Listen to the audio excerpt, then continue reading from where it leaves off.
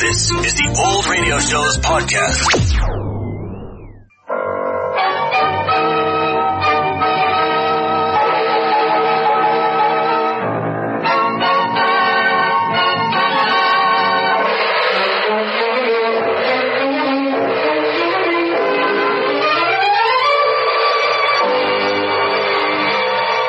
Presenting Orson Welles as the Third Man.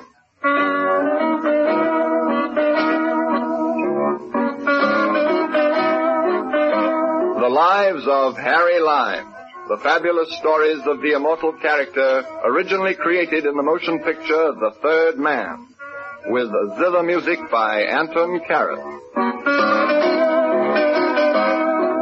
Friends, the title of this story is Faith, Lime, and Charity. You see, I've been told by many people many times that I'm a hopeless case. But they're so wrong. Hopeless? Why, I'm full of hope. And for that matter, full of faith and charity. Faith in the great universal succor. Hope that he's coming my way. And charity, well, there's one cause that's always right in front of me. Every time I shave.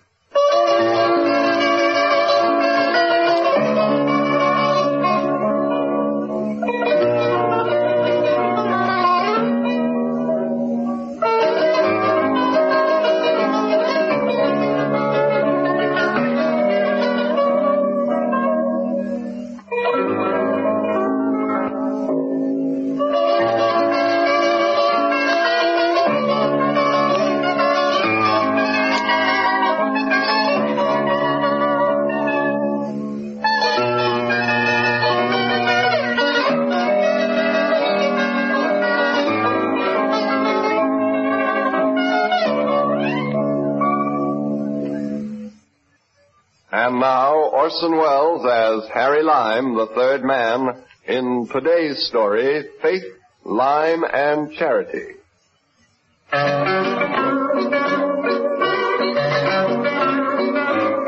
Wealthy tourists have always been attracted by the romance of India and the beautiful Taj Mahal. And Harry Hime has always been attracted by the romance of beautiful and wealthy tourists. It was with this idea in mind that I took the train from New Delhi to Agra, which is the ancient capital city of India, where the Taj is located.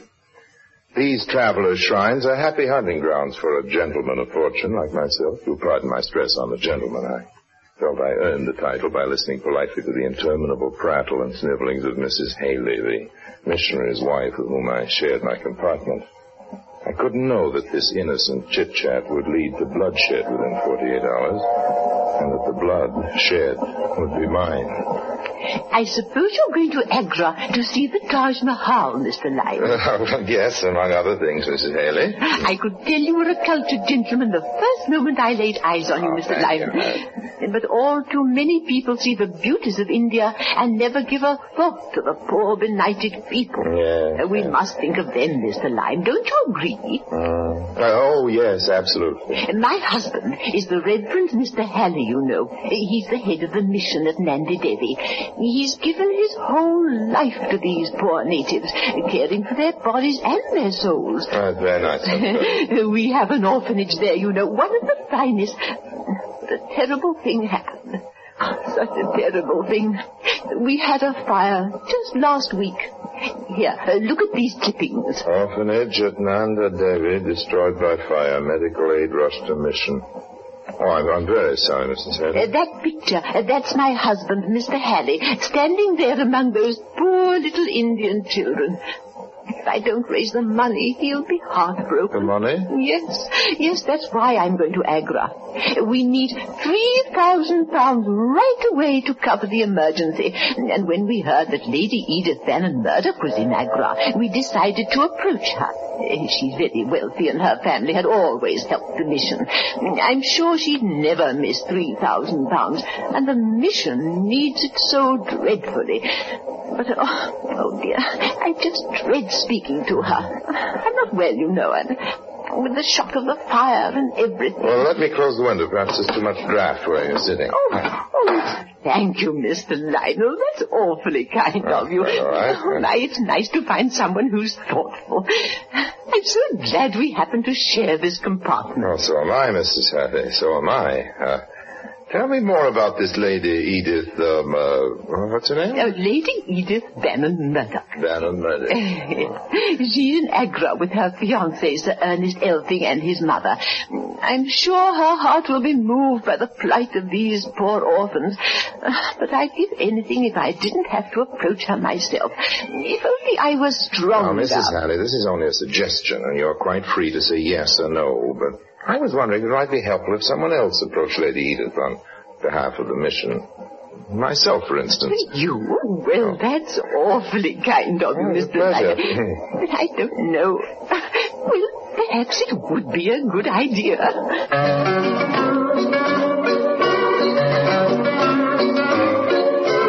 By the time we arrived in Agra, the missionary's wife had gratefully agreed to let me approach Lady Edith for the cash. Here I should add, I think for the benefit of those with sensitive dispositions, that I had no intention of making off with the £3,000 needed by the orphanage. But I calculated that if Lady Edith was good for £3,000, she was good for 5. 3 for the orphans and 2 for Harry Lime. After all, if a man gives 3/5 of his income to charity, who can complain? This is a great stroke of luck, a ready-made scheme for relieving the overly rich. And so, armed with the credentials and the clippings Mrs. Haley had given me, I set out to find Lady Edith. Just as I arrived at the steps of the consulate where she and her party were staying, a large limousine drew up. I heard angry voices and hid behind a month-old copy of the London Times. I don't care, Ernie. I think you're a miserable sport. Keep your voice down, Edith, and remember poor Ernie's indigestion. I'm tired of remembering poor Ernie's indigestion. Well, if you're going to marry him, you'll have no choice.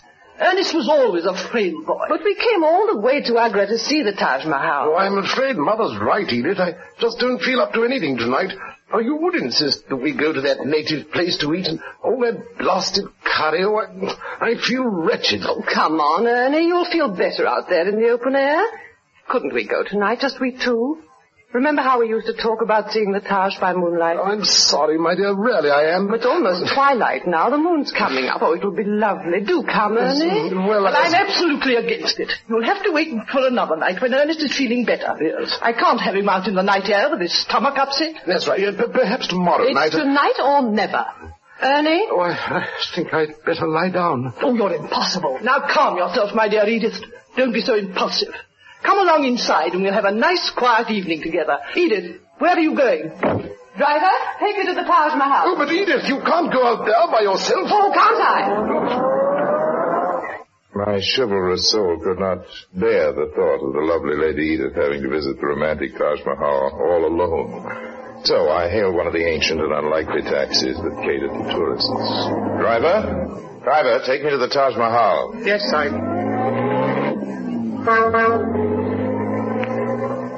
I could have walked faster. The streets were thronged with children and donkeys and debris. And finally we reached the great red sandstone wall which guards the Taj. I jumped out and paid the driver.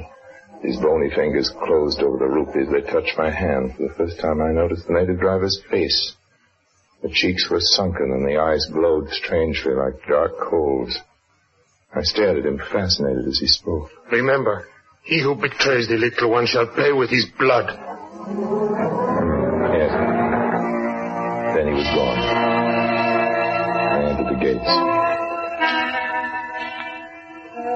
There it was, Taj Mahal by moonlight. The loveliest building in the world. Standing beside one of the 4 slender minarets, the loveliest woman in the world. As I approached her, she seemed not to see me, as if she were in a trance. I stood close beside her, but still she gave no sign that she was aware of my existence. We stood in silence, gazing at the shimmering reflections in the pool. It's lovely, isn't it? Yes. It's the loveliest thing I've ever seen. It's been said the sight of the Taj Mahal marks a new era in a mortal's life. That's exactly the way I feel, as if this were the beginning of a new era for me. All the old things and the ugly things and the shabby things left behind. Only beauty. It could be that way, Lady Edith. You know my name? Oh, yes. If that were all I ever knew, it would be enough. That and the memory of these few moments here by the Taj. Who are you? My name is Harry Lime. How did you know me? I sought you out. I knew you'd be here, alone. How could you have known? Sometimes the heart sees more clearly than the eye. I shouldn't let you talk this way. We only met a moment ago. And what has time to do with it?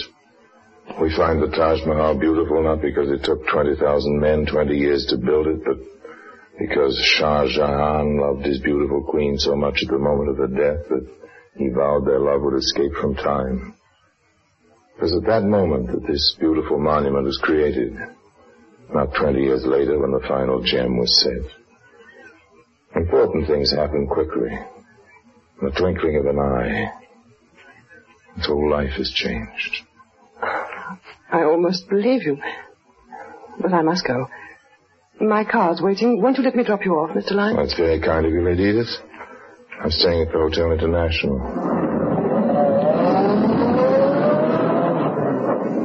Seated in the luxurious limousine, equipped with a correct English chauffeur, she became Lady Edith Banham Murdoch. Gracious and casual. She chatted of this and that as if the moonlit scene had never taken place. By the time we stopped at the International Bar for a drink, we were talking and laughing easily together. You know, this is the first really pleasant evening I've had since I arrived in India. Well, I'm honored. Some of the credit goes to the Taj Mahal, no doubt. Some of the credit. India's an amazing country, you know, such beauty and such squalor side by side. That reminds me, not that I want to spoil this evening, but did you hear about the tragedy at Nanda Devi? Why, no. What happened? Here, look at these clippings. Mm-hmm. I handed her the clippings Mrs. Halley had given me. Her face softened with sympathy as she read the plight of the homeless orphans. Oh, what a shame. Poor little children. Yes, coming up here on the train, I met Mrs. Haley, the missionary's wife. That's how I happened to know about it. A frail little creature for a big job of raising £5,000 the next few days to cover this emergency. I understand the missionary's a poor one, but does an extraordinary amount of good work. Now they're in desperate trouble. Oh, how dreadful. And how kind of you to be so concerned. Oh, Mrs. Haley's story touched me considerably, so much so, in fact, that I agreed to help her raise the money. Have you had much success? None at all so far. Oh, it's too bad. I have a dreadful confession to make, Lady Edith. That's why I followed you to the Taj Mahal tonight. Mrs. Haley read in the paper that you were in Agra and asked me to approach you on behalf of the orphans. Oh, is that why you approached me? On behalf of the orphans? Well, that's why I followed you. But once I'd seen you, I'm afraid the whole thing went right out of my mind. I don't understand. Perhaps it's old-fashioned, but now that our acquaintance is on a more personal basis, I couldn't use it, that's all. No, I'm sorry I even told you about Nanda Devi. I'm glad you did. Let's just forget about it, shall we? No, we shall not. In spite of your foolish chivalry or whatever it is, we shall not forget it. I insist on making the contribution. You do? Yes, I do. How much money did you say the mission was? £5,000 to cover the emergency and start rebuilding the orphanage, but all this makes me feel... Oh, don't be ridiculous, Harry. I really must get back to the consulate now. When will I see you? How about tomorrow night? At the Taj. Very well. I'll have the money for you then.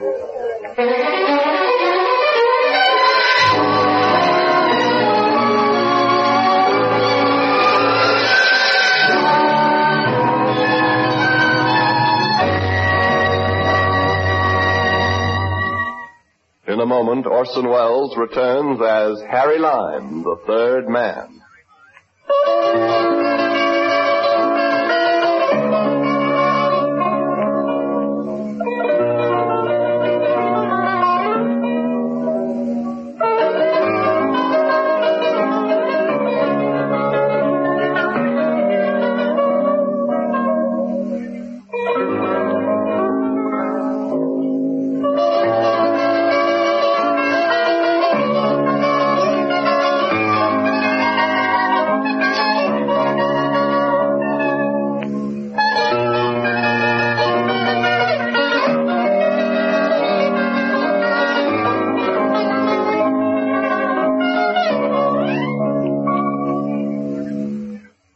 And now, Orson Welles as Harry Lime, the third man, continues today's story, Faith, Lime, and Charity. I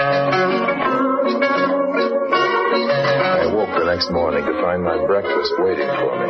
Evidently one of the native servants had brought it while I was asleep. On the tray, under one of the dishes, I found a note written in a strong hand that said, "Remember the little one." I pushed the food away from me. And that night I met Lady Edith at the Taj Mahal once more. She gave me the packet of bills, which I put in my pocket with a few more protests, and then we lingered on. She wore a simple evening dress and a white scarf, I remember, over her head. You know, if the King Jahan could have seen you tonight, I think he would have forgotten about his queen forever. And then he wouldn't have built the Taj, and we should all be poorer. He would have built it for you. I noticed someone coming through the gates at the far end of the courtyard. Something about the slope of the shoulders looked familiar. As the figure approached, I saw that it was Sir Ernest, Lady Edith's fiancé. She rose to her feet. Annie, what are you doing here? I might ask the same question, Edith. Come along. Well, I won't be spoken to like a child. What does this mean? It means that you're coming back to the consulate with me. Oh, I'm doing nothing of the kind. Oh, Edith, please. You must come with me. I'll explain everything later. Oh, very well, Annie. I think it's rather rude of you. Good night, Mr. Lime. I hope we'll meet again. I hope so, Lady Edith. Good night. Annie, I wish you'd tell me what it is. Something was up. Now all I had to do was get out of Agra, and fast. There was nothing to stand in my way. Nothing but a white turban native who suddenly appeared out of the shrubbery. You will come with me. Well, who are you? A friend of the little one.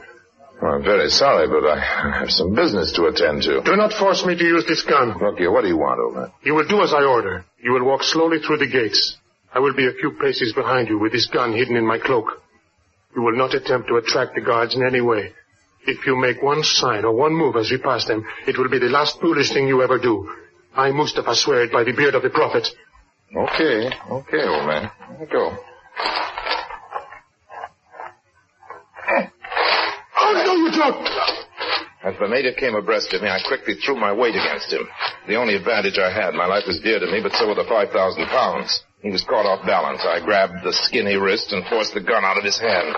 But suddenly the other hand was holding a knife. It grazed my cheek. Talk now, you will pay! I used my head like a battering ram and sent him sprawling. In another second, he'd be after me. There was a white wall by the roadway. I vaulted over it. I was out of condition. I got to my feet, and then I caught a glimpse of something crouched on the top of the wall behind me. He jumped like a monkey and landed on my back, throwing me to the ground again. This time I was really out of breath. He pinned me down. I felt his knees pressing into my ribs and the cold steel of his knife against the flesh of my neck. The soil on which you lie is holy soil. This is an ancient burying ground. I would not wish to desecrate it with the blood of an infidel, but it is for the little one. Allah will forgive me. Now, wait a minute. I'll do what you want. You will come with me with no further struggle? Yes, anything you say. Just let me up. On your feet and be quick. Here, perhaps a kick in the ribs will give you speed, white dog. Oh! Now, quickly. Where are you taking me? Silence. Okay. We made our way between the tombs toward a ruined building with a dingy dome. Hurry. What is this? The poor man's Taj Mahal? It is an ancient mosque. Take off your shoes. What? Take off your shoes. This is a holy place. Oh, you take that knife away from my ribs and I will. I bring you to the little one.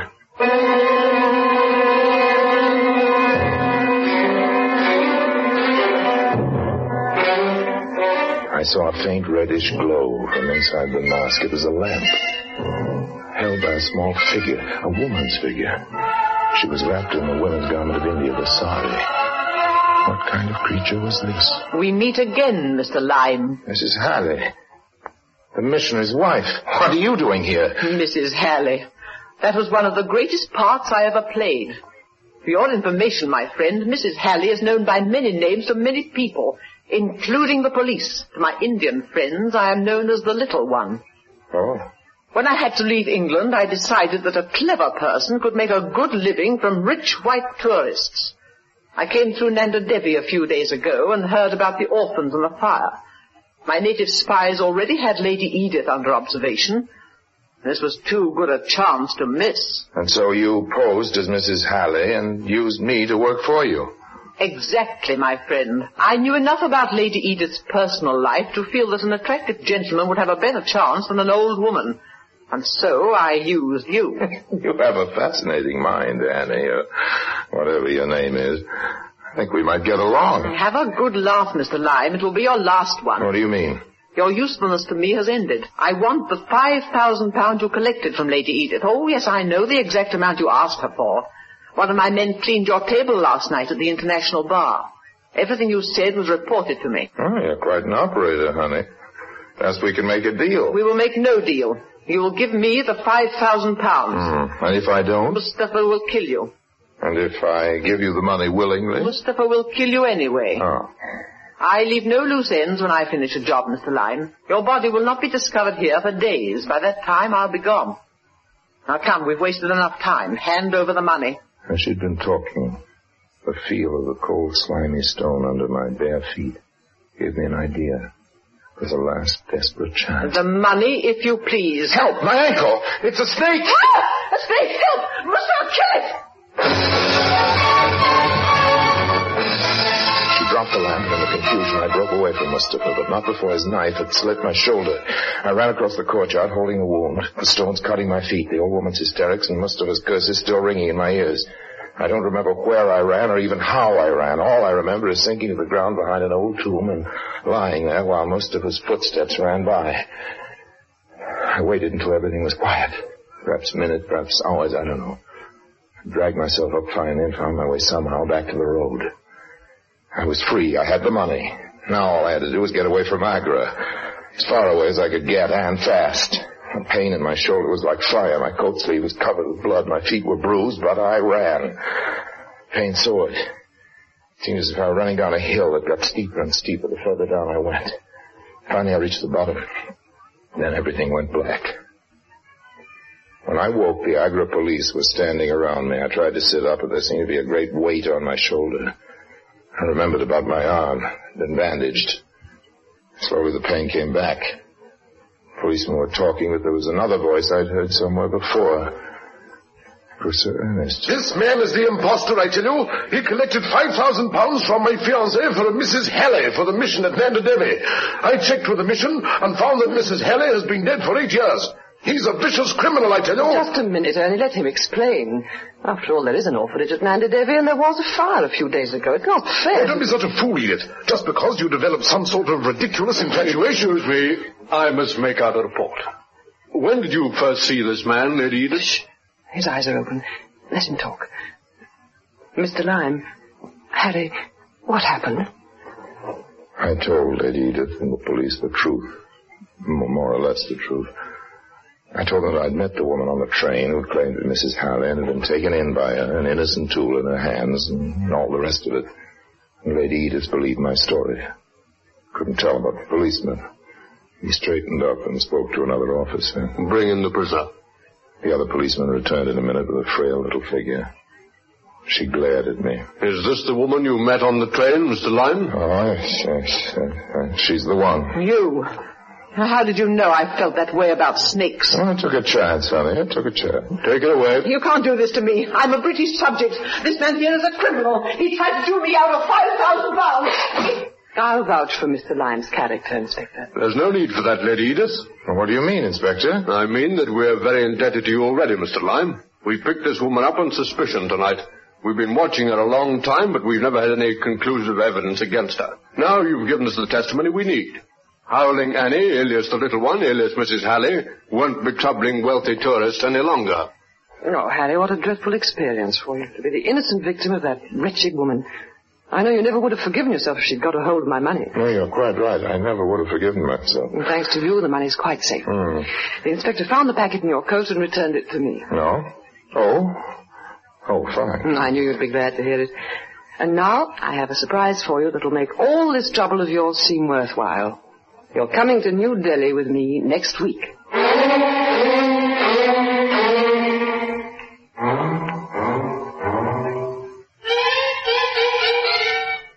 And so, ladies and gentlemen of the Missions Board of Northern India, it gives me great pleasure, on behalf of your well-known benefactor, Lady Edith Bannon Murdoch, to present the Reverend Dr. Halley with this check for £5,000 for the restoration of the orphanage at Nanda Devi. Dr. Halley, your check.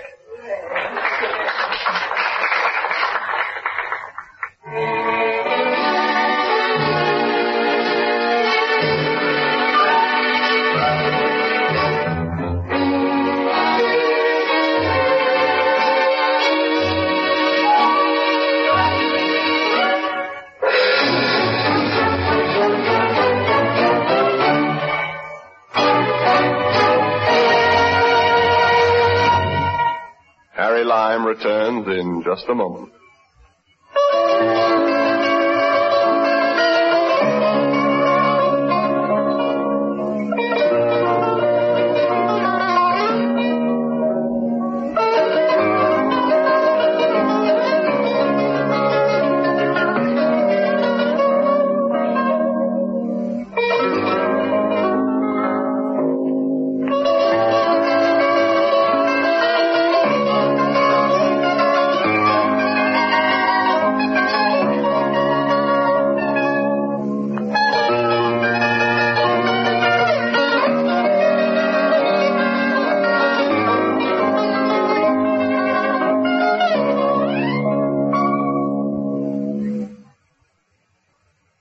And now, Harry Lime.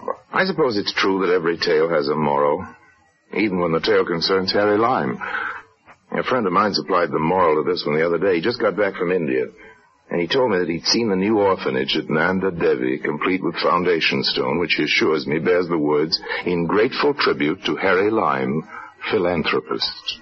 Nicely carved, too, he told me, and rather appropriately, with a cold chisel.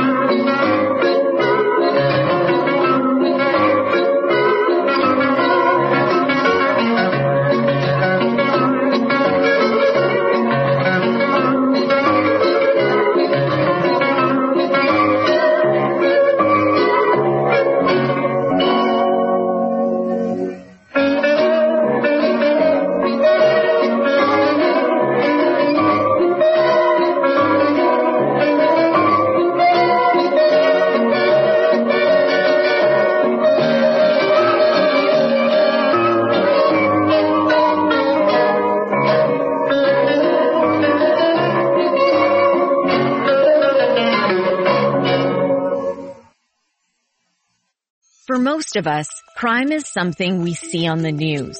We never think it could happen to us until it does.